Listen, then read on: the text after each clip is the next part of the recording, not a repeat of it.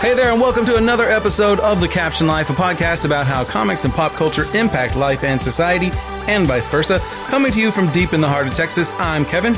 And from Indianapolis, I am Sean. Before we get started with this episode, please hit that subscribe button on whatever podcast platform you're listening to us on, and follow us on social media under the username @CaptionLife. You can also find out more information and past episodes at thecaptionlife.com.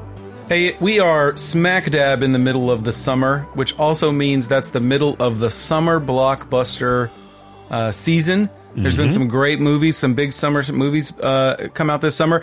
The movies are back, to say the least, because we've had some really, really big releases, and some more so, some surprises, some things that kind of leave you guessing. But like overall, movies are back.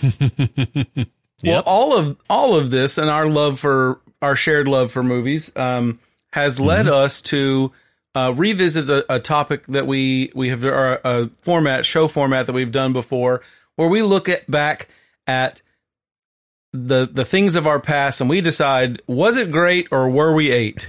And we are going to look back at summer blockbusters today, specifically the summer blockbusters or the movies of 1991. Yes. Because I turned 8 in 1990 and Sean turned 8 in 1992. So we split the difference.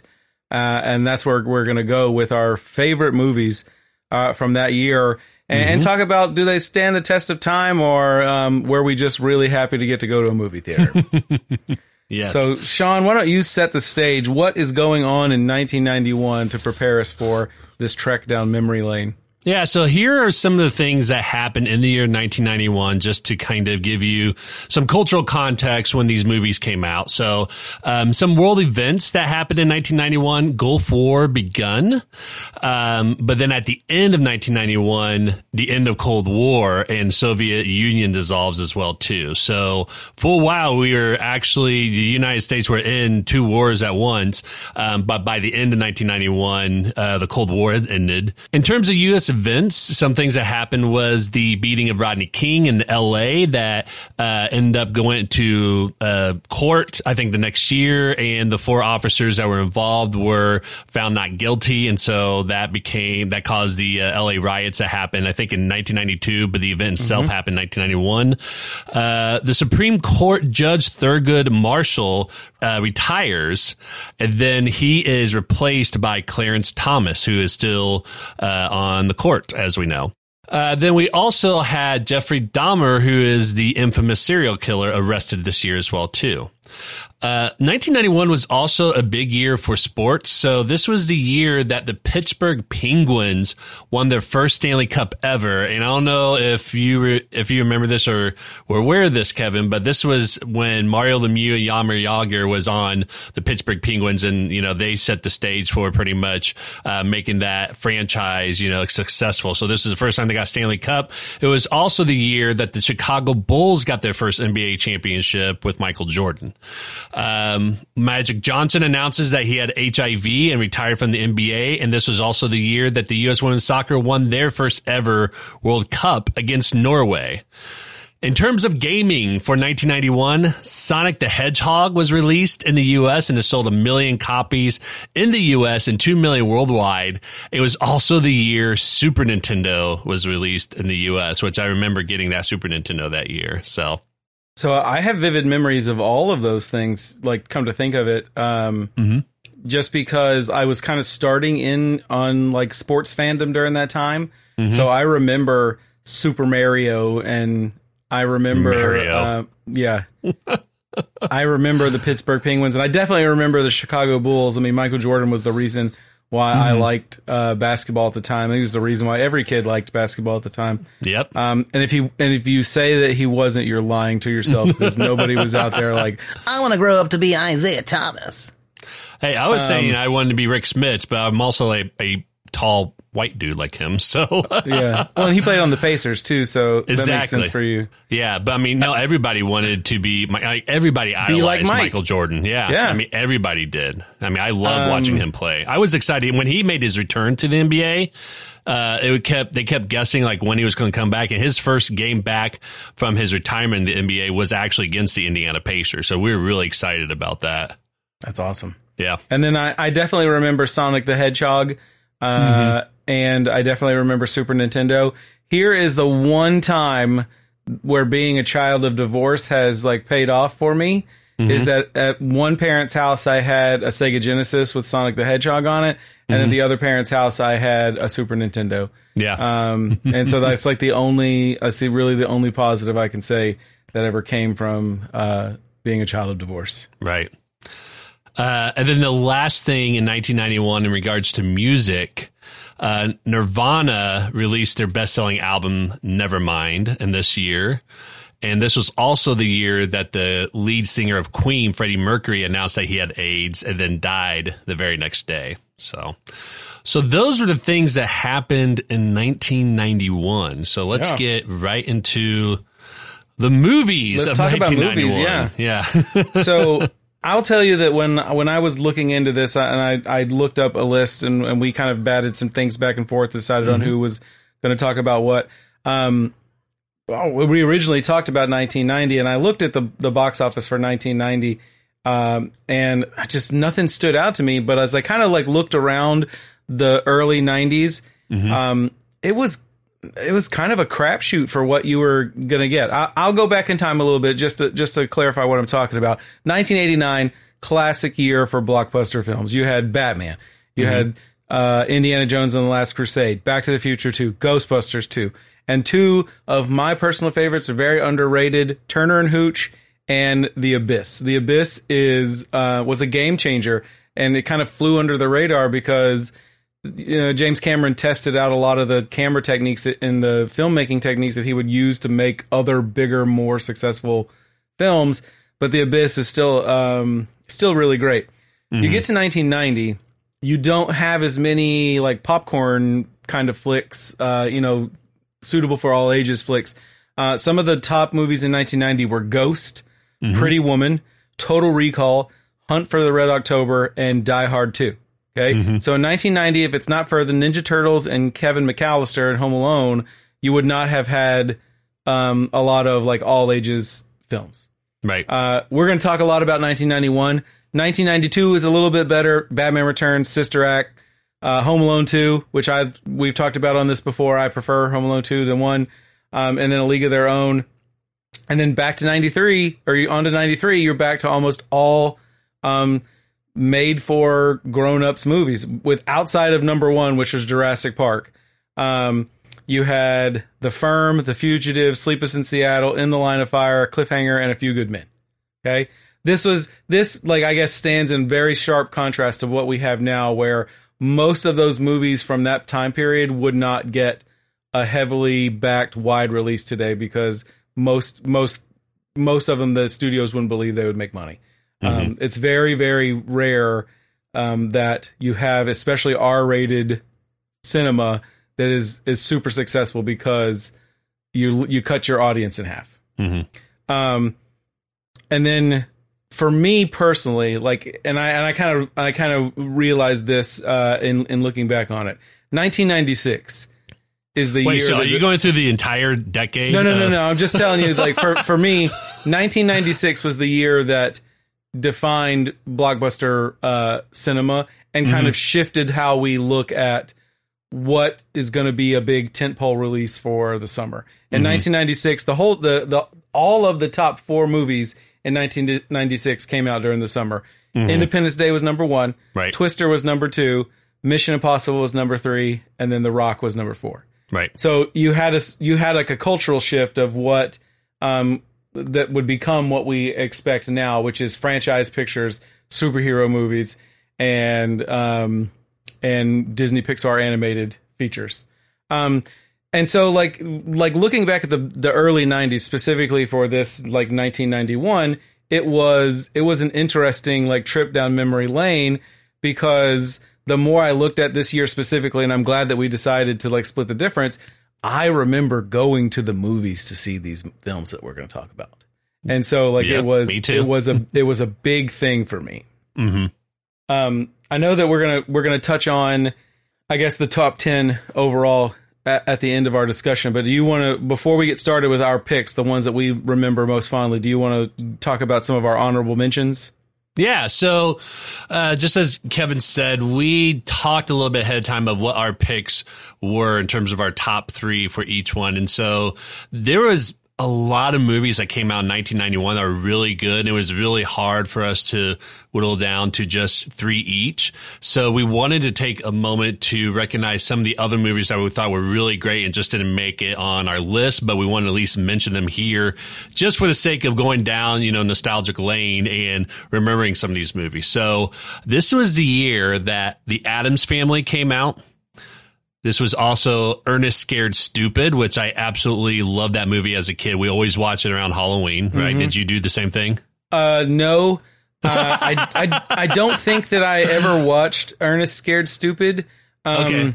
I have seen some of the Ernest movies, but specifically like The Addams Family, it was a TV show, right? So this was a remake or an update of the TV show, and I'd never seen the TV show, but I loved the movies. Mm-hmm. And like looking back on it, I remember Christopher Lloyd as Uncle Fester, right?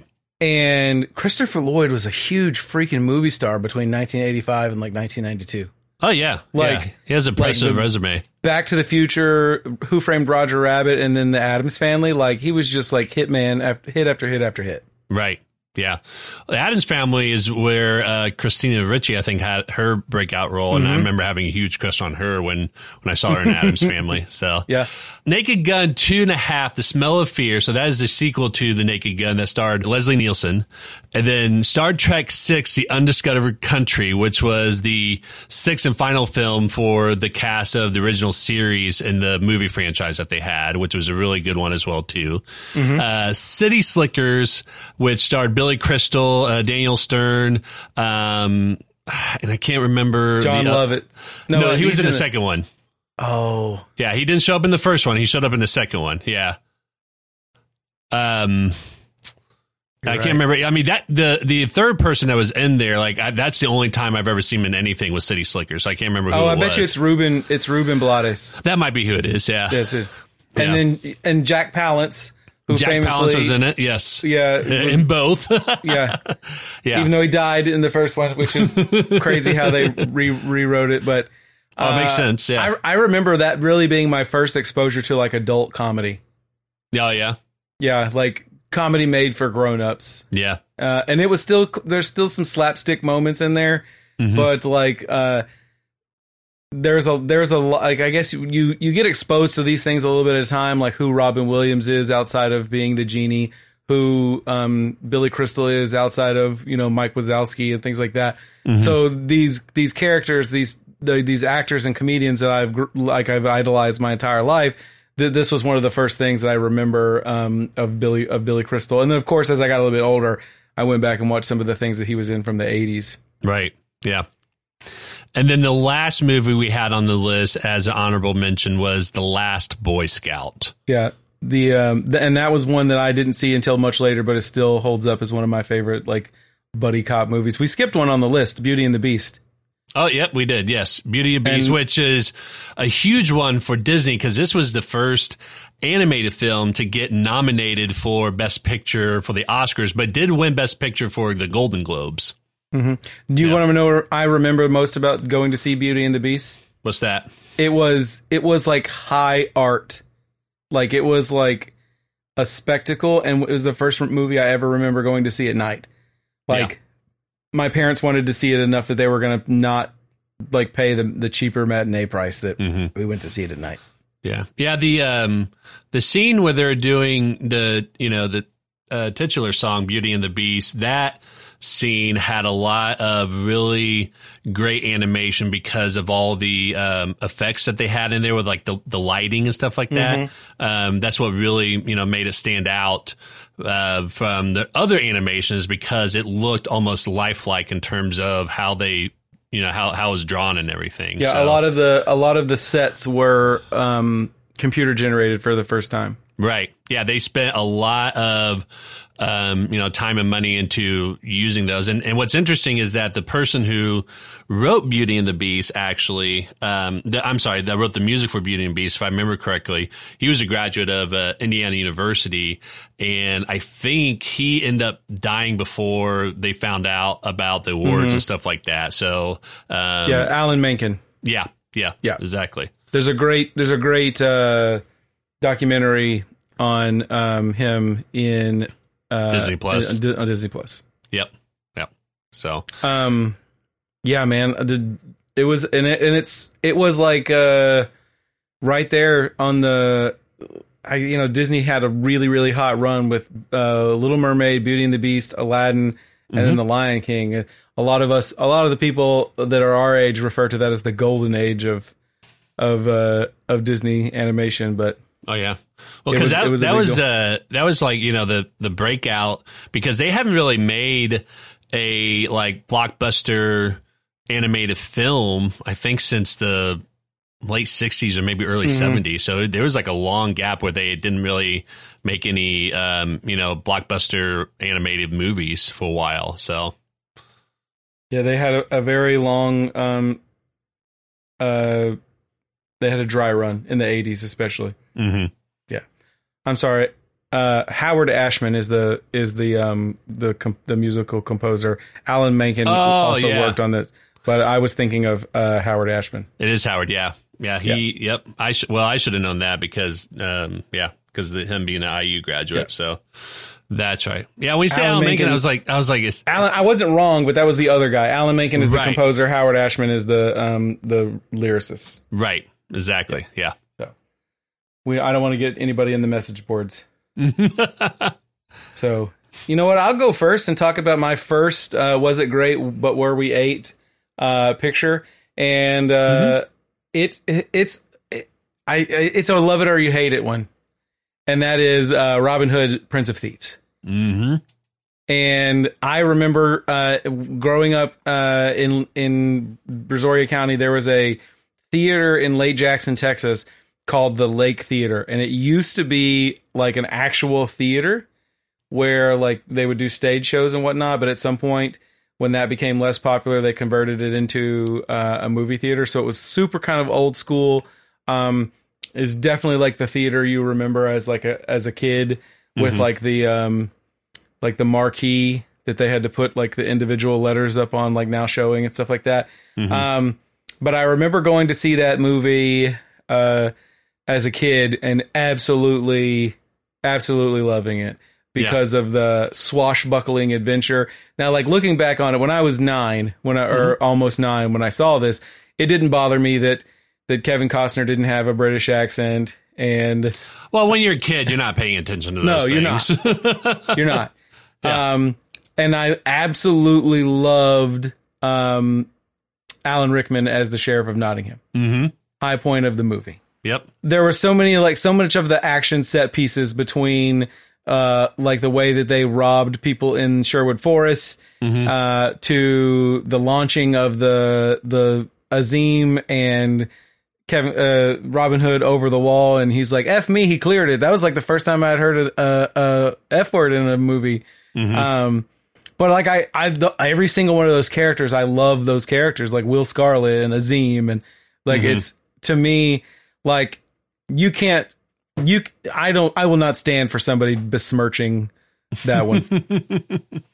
Yeah. Well, this movie was really interesting. First of all, when I was a kid, I loved this movie as well, too. And I actually remember vividly, I think I either got it for my birthday or for Christmas. I got the Nerf version of the archery set that came that was themed, the Robin Hood, Prince of Thieves. I remember having it out in the garage and like shooting at targets and stuff. And I thought it was like so fantastic and so cool that it felt like Robin Hood. And what I thought was interesting about this movie overall is that this is one of the few times we don't see a Prince John in the movie.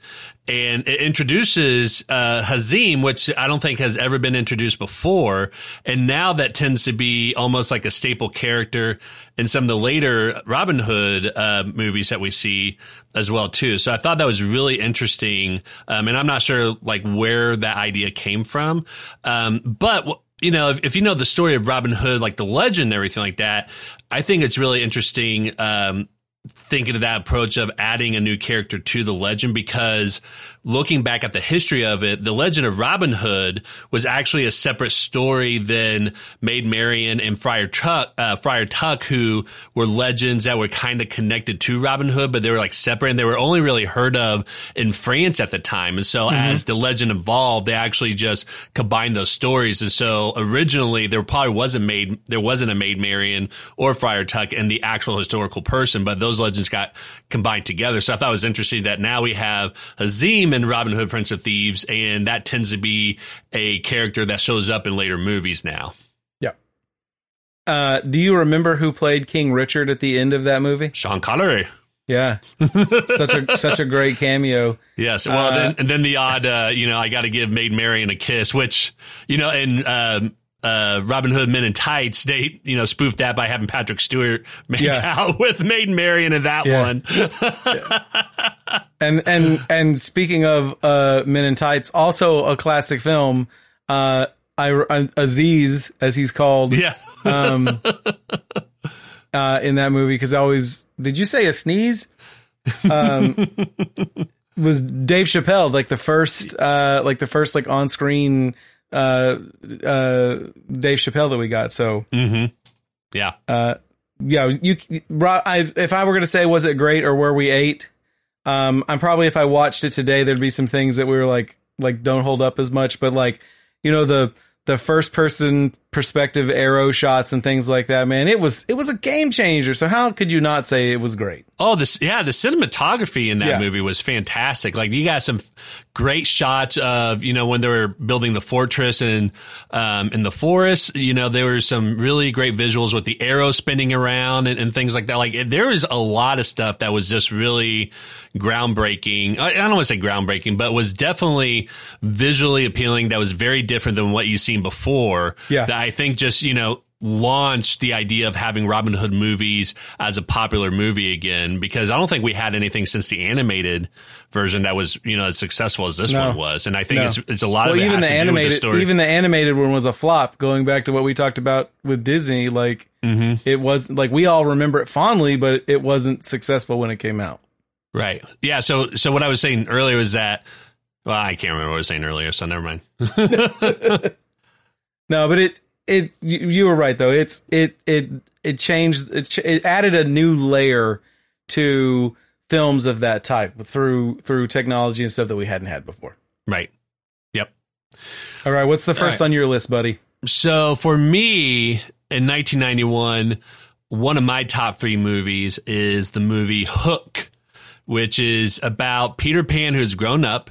It was directed by Steven Spielberg, and the cast consists of Dustin Hoffman as Captain Hook, Robin Williams as Peter Pan, Julia Roberts as Tinkerbell, and Bob Hoskins as Smee.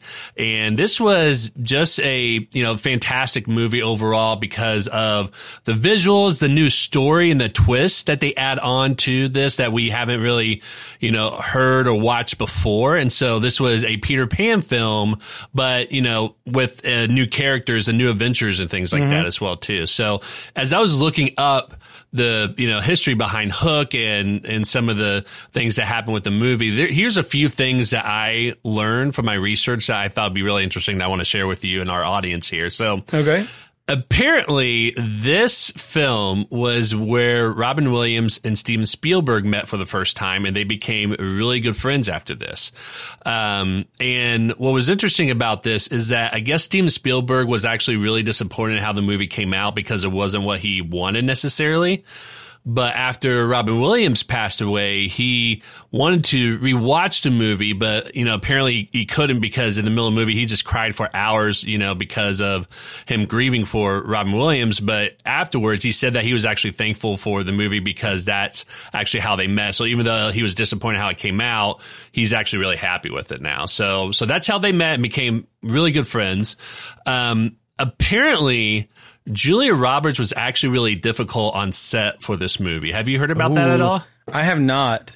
So apparently the name that they gave her on set was Tinker Hell. Oh, yeah. And apparently, and I kind of get this because apparently a lot of her scenes, like she was actually on her own. Like she didn't act with a lot of people because she was, doing a lot of stuff on green screen because they had to shrink her down and all that. So I guess, she just had a hard time in that kind of solitude working environment. But she did get nominated for a Razzie Award for Worst Supporting Actress. But what I found really interesting about her involvement with this movie is that she actually almost put the production in jeopardy because she was supposed to get married to Kiefer Sutherland.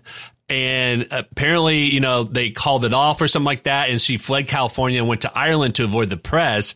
And Spielberg actually threatened to fire her if she didn't return. But I found it interesting that her life kind of sounds like Runaway Bride that she was in later on, right? So I wonder if that's where they got the inspiration from. So. Yeah, and Notting Hill as well. Yeah, that's her character in Notting Hill. So, did you know that Carrie Fisher was involved in this film too? No. Yeah, so apparently she actually was involved with a lot of the writing, or at least rewriting. She didn't get credit for it, but she was asked to kind of help write and edit the final script, and a lot of it was Tinkerbell lines. But she was actually in the movie very briefly. She played one of the two people who were a couple on the bridge that when Tinkerbell flew by and the fairy dust fell on them, they started floating away. She was one of those people, and apparently it was in their credit as kissing couple, and the other person was George Lucas. Yeah.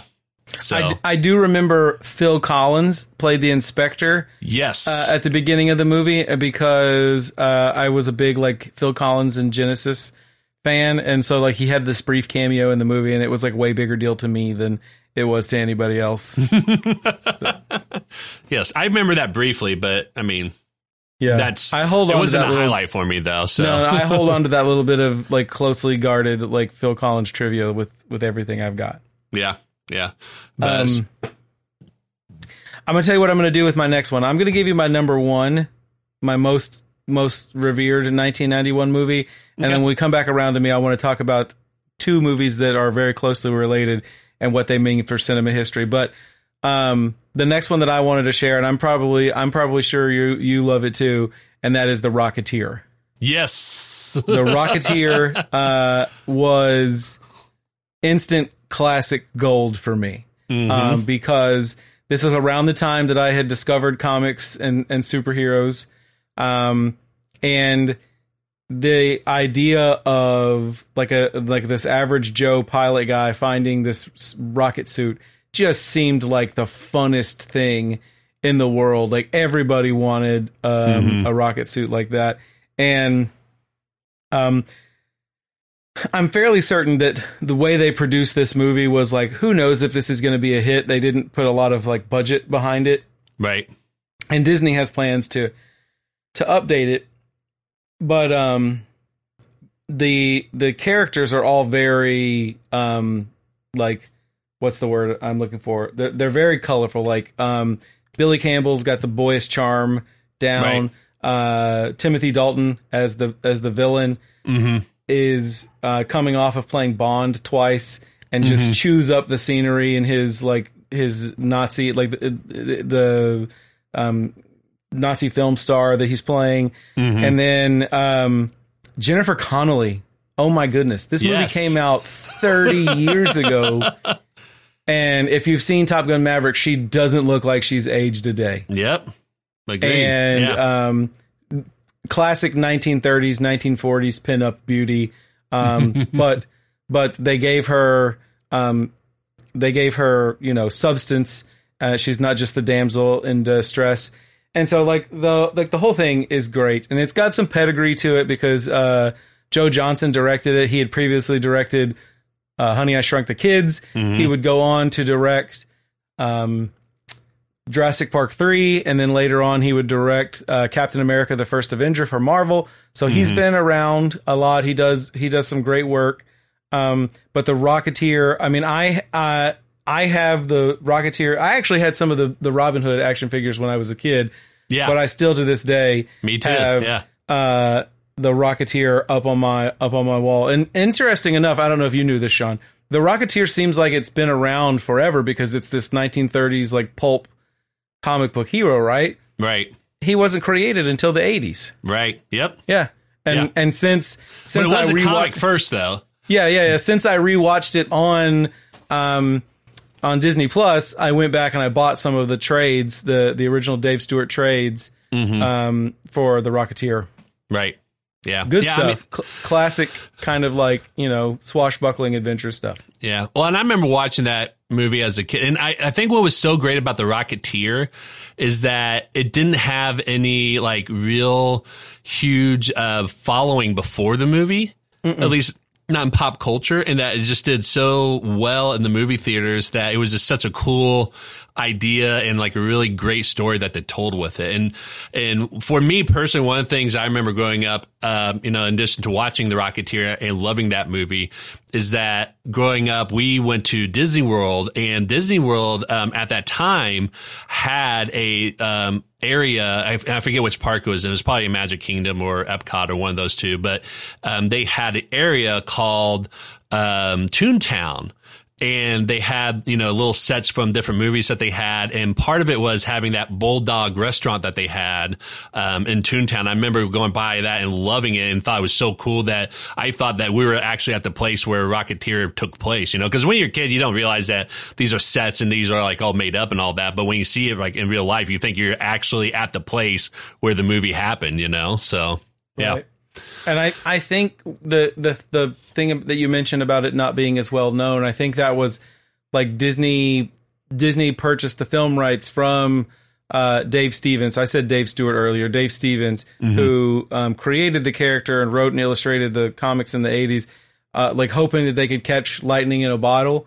And the movie was successful. It just wasn't successful enough to start a franchise like they were hoping. Right. And he's a great character. Cliff Secord, the Rocketeer, it was a great film. And whenever they decide to revisit it, I look forward to it. Yeah.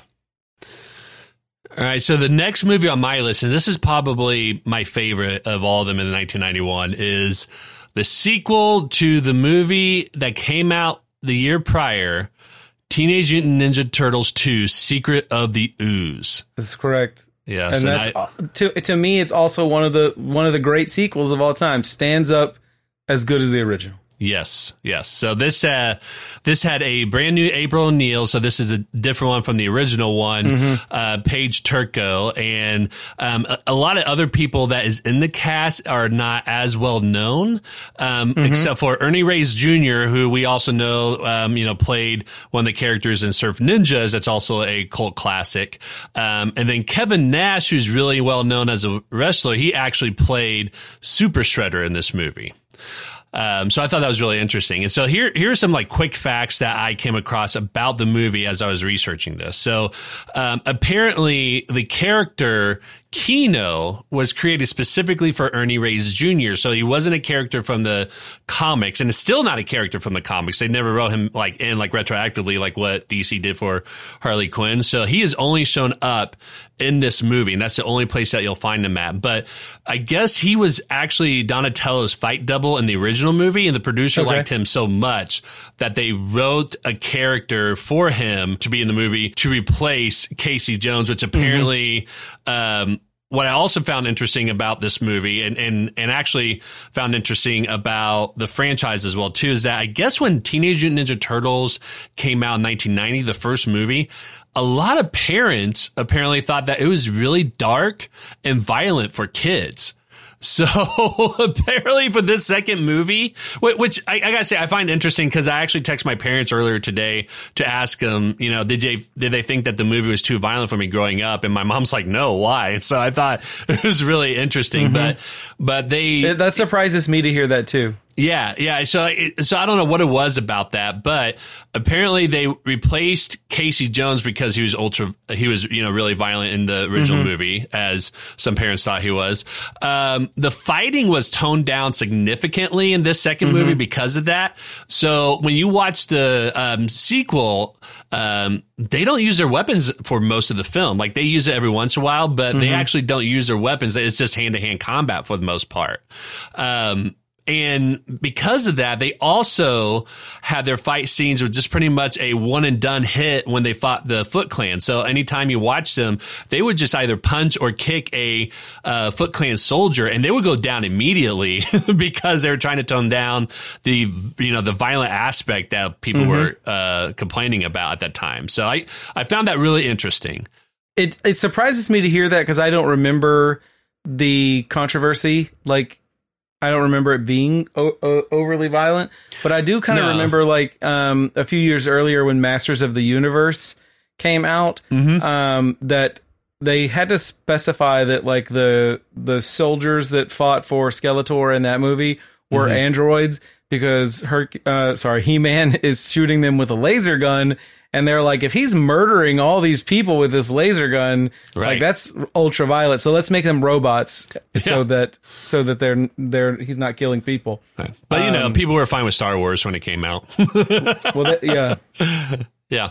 So, and then another really interesting thing about this movie is that apparently the Ninja Turtle creators, Kevin Eastman and Peter Laird, did not want Shredder to be in this movie. Apparently what was happening was that the producer wanted this movie to be very much like the cartoon show, which makes sense because that's what, made the franchise really popular. Not that the comics weren't popular, but, when it became a cartoon show, it just became popular, for a lot more kids and a lot more families. And so the producers wanted to be more like the cartoon show, and the creators actually wanted to get away from it and try to get more to be bringing things in from the comics. So they wanted to bring in like Baxter and the Mousers and stuff like that, but the producers ultimately won out and they decided to bring Shredder back into the second movie. But I thought that was interesting that they didn't want Shredder in the second movie and they wanted to like bring in other characters from the comics. I guess they also talked about bringing in Rat King at one point. Okay. Yeah. I remember kind of being afraid of Toka and Razor. I loved them. I thought they were great. They were kind of scary. Yeah. But like as I get older, I realized that they were just like Muppets, like they were, you know what I mean? Like, and so like all of that stuff sits differently with me now. Maybe it was you that shared it online recently, but maybe I saw it on Reddit. Have you seen the explanation for why the Ninja Turtles have the weapons that they have? You mean like why they have like the size and the nunchucks and all that? Yeah. So like. I used to know this. I remember coming across this one time. I can't remember where I saw it recently, but okay. So Raphael is the most hot-headed, so he uses the Sai, which is a mostly defensive weapon, and that Michelangelo's is the clown and whatnot. So he Master Splinter gave him the nunchucks because it forces you to focus because the nunchucks are famous for hurting the person who's wielding them. Okay, gotcha. Yeah, and that Donatello was the genius, and having to fight with just a wooden stick would give him humility. And then Leonardo is the one that carries the swords because he's the most he's the leader and the most level-headed, and the sword being as dangerous as it is, if he would ever have to like take a life, they wanted Leonardo to be the one that could manage it. So looking back on it, it was a very interesting explanation. I mean, I don't know if it's real, it's just a fan theory, but like it totally checks out to me. Yeah. Well, what's interesting. So a couple of things real quick is what's interesting is that everyone, and I said the same thing. Everyone said that Leonardo had katanas, but I guess technically he didn't have katanas. What he had was called ninjados. And that katana was actually a very specific stylized type of sword that he never actually had in the comics. But I guess, katana was something that's a little bit more familiar and easier to say. So I'm sure that's probably why they just called it that. But you had talked about how the two villains in there that we just talked about. Toka and Razor. Thank you. Toka and Razor, were just looked like they were, puppets and all that. The Ninja Turtles costuming actually came from Jim Henson's costume shop. And so I thought that was a really cool connection that they had in there of Jim Henson. I mean, I guess this film was actually dedicated to Jim Henson because he had died the year before. So, yeah. But yeah, I mean, this is one of my favorite movies growing up, and absolutely loved the Ninja Turtles. I mean, they were, one of the, franchises that I really got into when I was a kid, and absolutely, looked up to them and loved everything about Ninja Turtles. And so this was definitely my number one movie for 1991. Can you do the ninja rap? I did at one point, and I think that time has passed. Go ninja, go ninja, go, go ninja, go ninja. And everybody played that song on the Discman, the Walkman with the anti-skip button on there. Yeah. Anti-skip. All right. Okay, so my third one is not one movie, it's two movies. And it's an interesting time capsule for American cinema that happened 30 plus years ago. But do you realize that on consecutive weekends in July of 1991, I want to say it's the 12th. On the 12th of July, 1991, Point Break came out. And the following weekend, Bill and Ted's Bogus Journey came out. So two super important Keanu Reeves films that came out within consecutive weeks, which by today's standards seems crazy that you'd have a movie star in a movie 2 weekends in a row. But launched, he was already a movie star, but seriously, launched him into the career that he's had now for 30 plus years. And it's ebbed and flowed, for Point Break, and then Speed. You've got, some of the things that weren't so great. And then of course here recently, the John Wick franchise, but 1991 gave us the Keanu Reeves that we know and love. And looking back on it, Bill and Ted's Bogus Journey, at the time, I thought it was great. It's not super good. I watched it a few years ago because Madden fell in love with Bill and Ted. And there's two instances in that movie where Keanu Reeves himself uses a very derogatory F word that because of the times it was thrown around a lot differently than would be acceptable today. Right. Yeah. And then Point Break is cheesy, but it's directed by Catherine Bigelow, who would go on to win an Oscar for what's the bomb movie? I should know this. You said the Bond movie, Goldeneye? The bomb movie. The movie where Jeremy Renner plays a bomb disposal. Hurt Locker. Hurt Locker. Yeah, that's what it is. The Hurt Locker. And then Zero Dark 30 was a big hit for her after that. Right. So it's got its, and it established Keanu Reeves as a superstar. It established, Patrick Swayze, he was already a heartthrob, but he spent most of that movie shirtless, and it just solidified his stance there with the blonde hair and the beard and everything. And the extreme sports, come on, the 90s were the extreme sports, prime time. And Tony Hawk, what was for skateboarding, Keanu Reeves and Patrick Swayze were for surfing and skydiving. So it's part of the pop cultural echelon from back then. And I just think it was interesting that those two movies came out 2 weekends in a row. Yeah, no, that's very interesting. I don't think you hear about that very often. It still happens, but not very often. So yeah. All right, so my last movie this is a very nostalgic movie for me, and I have a fond memory of this specifically because I had a stuffed animal when I was a kid of the main character from this movie that I absolutely loved. It was one of my favorites. I remember I had it, for a long time just because I absolutely loved this movie as well. And this was An American Tail, Fievel Goes West. You remember that movie? I do remember that movie, and I remember it fondly. Yeah. So, and this is one where I loved this one, more than the first one, because I think the first one was dark, and this second one just seemed like it was a lot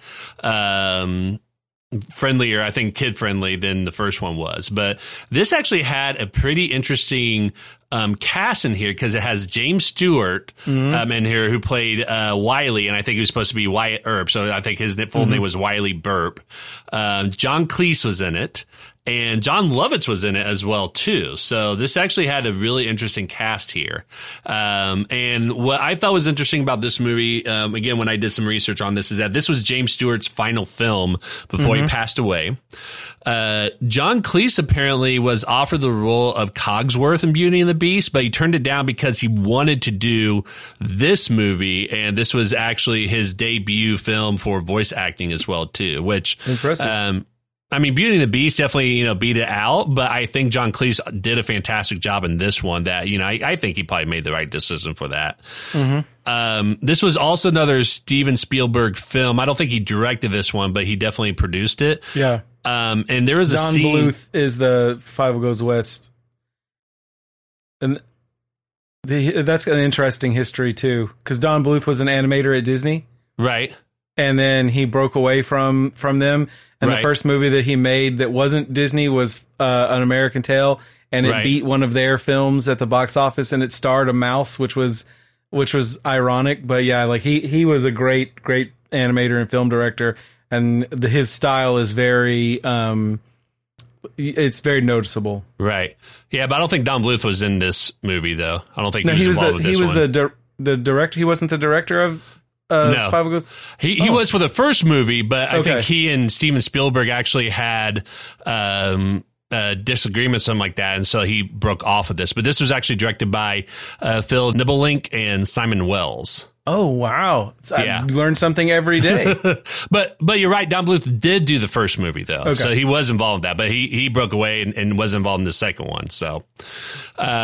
But there was a scene in this movie where Fievel was riding on the tumbleweed, and you hear the song, the theme from Rawhide, and it's actually the Blues Brothers version of the song. And apparently that was in there because Spielberg had a cameo in the movie Blues Brothers as well. So I thought that was a really interesting connection that they had. And this was released the same day as Beauty and the Beast. Oh, really? Yes.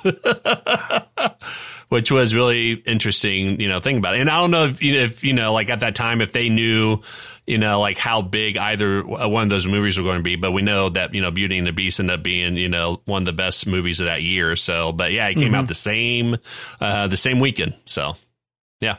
What I remember about that movie is watching it, I guess, probably not long after it came out, but over the course of the next few years, several times, because I had brothers who were a lot younger than me. And doing the Wiley Burp impression, and not realizing that was a Jimmy Stewart impression. Yes. Because he had such a long and illustrious career in Hollywood, and he was well known for the way that he spoke. And then Wiley Burp was exaggeration of that. Right.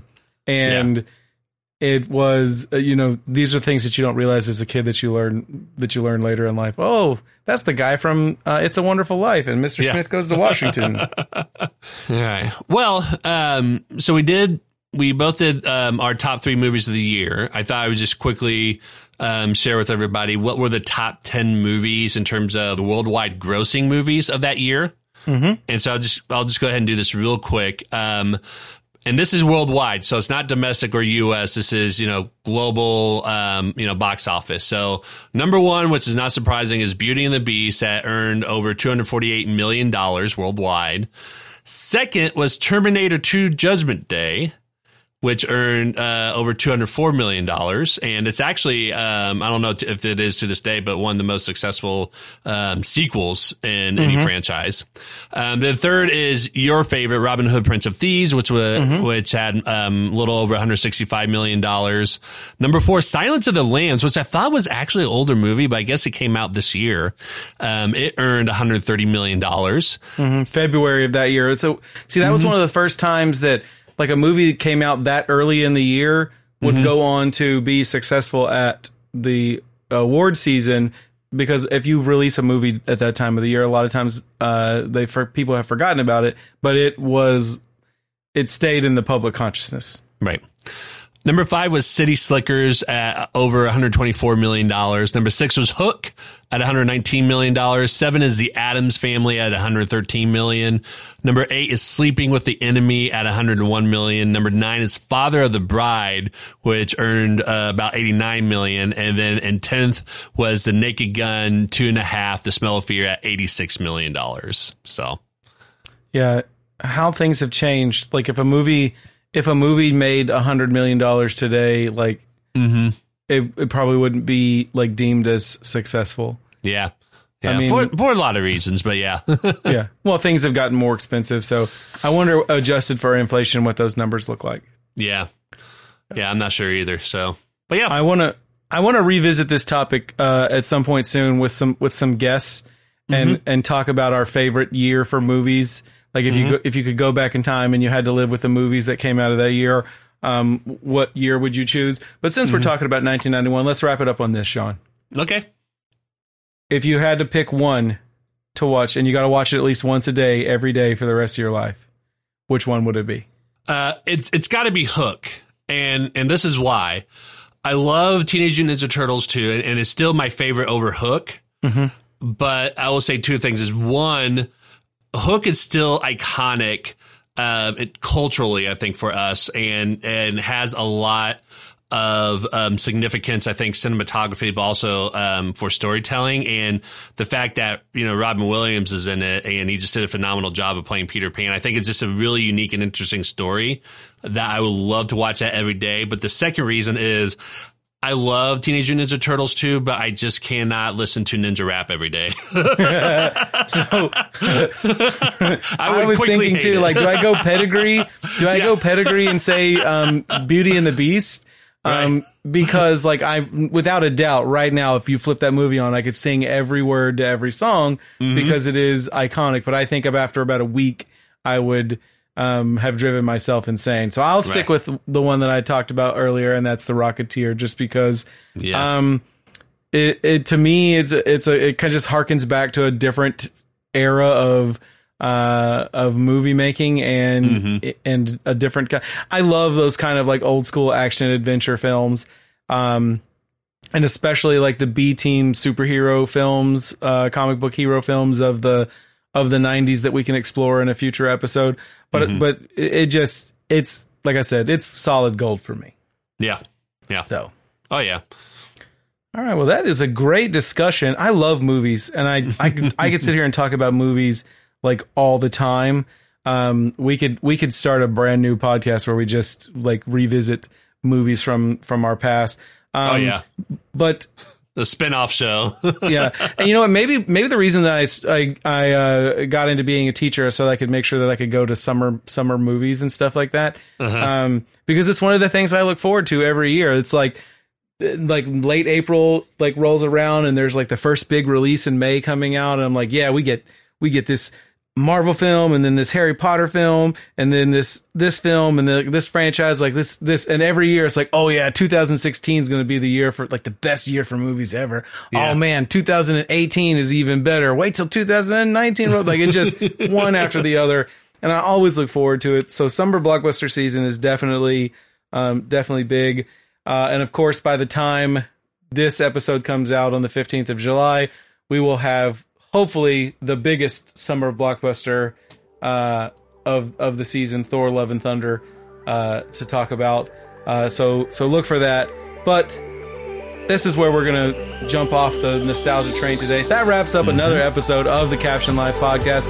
We hope you've enjoyed listening. Please don't forget to smash that subscribe button on whatever major podcast platform you listen to. You can also follow us on social media at Caption Life. And if you like what we're doing, give us a shout out, tag us in your posts. For more info about us and all of our previous episodes, please visit thecaptionlife.com. Until next time, we'll see you at the movies. Ninja, rap!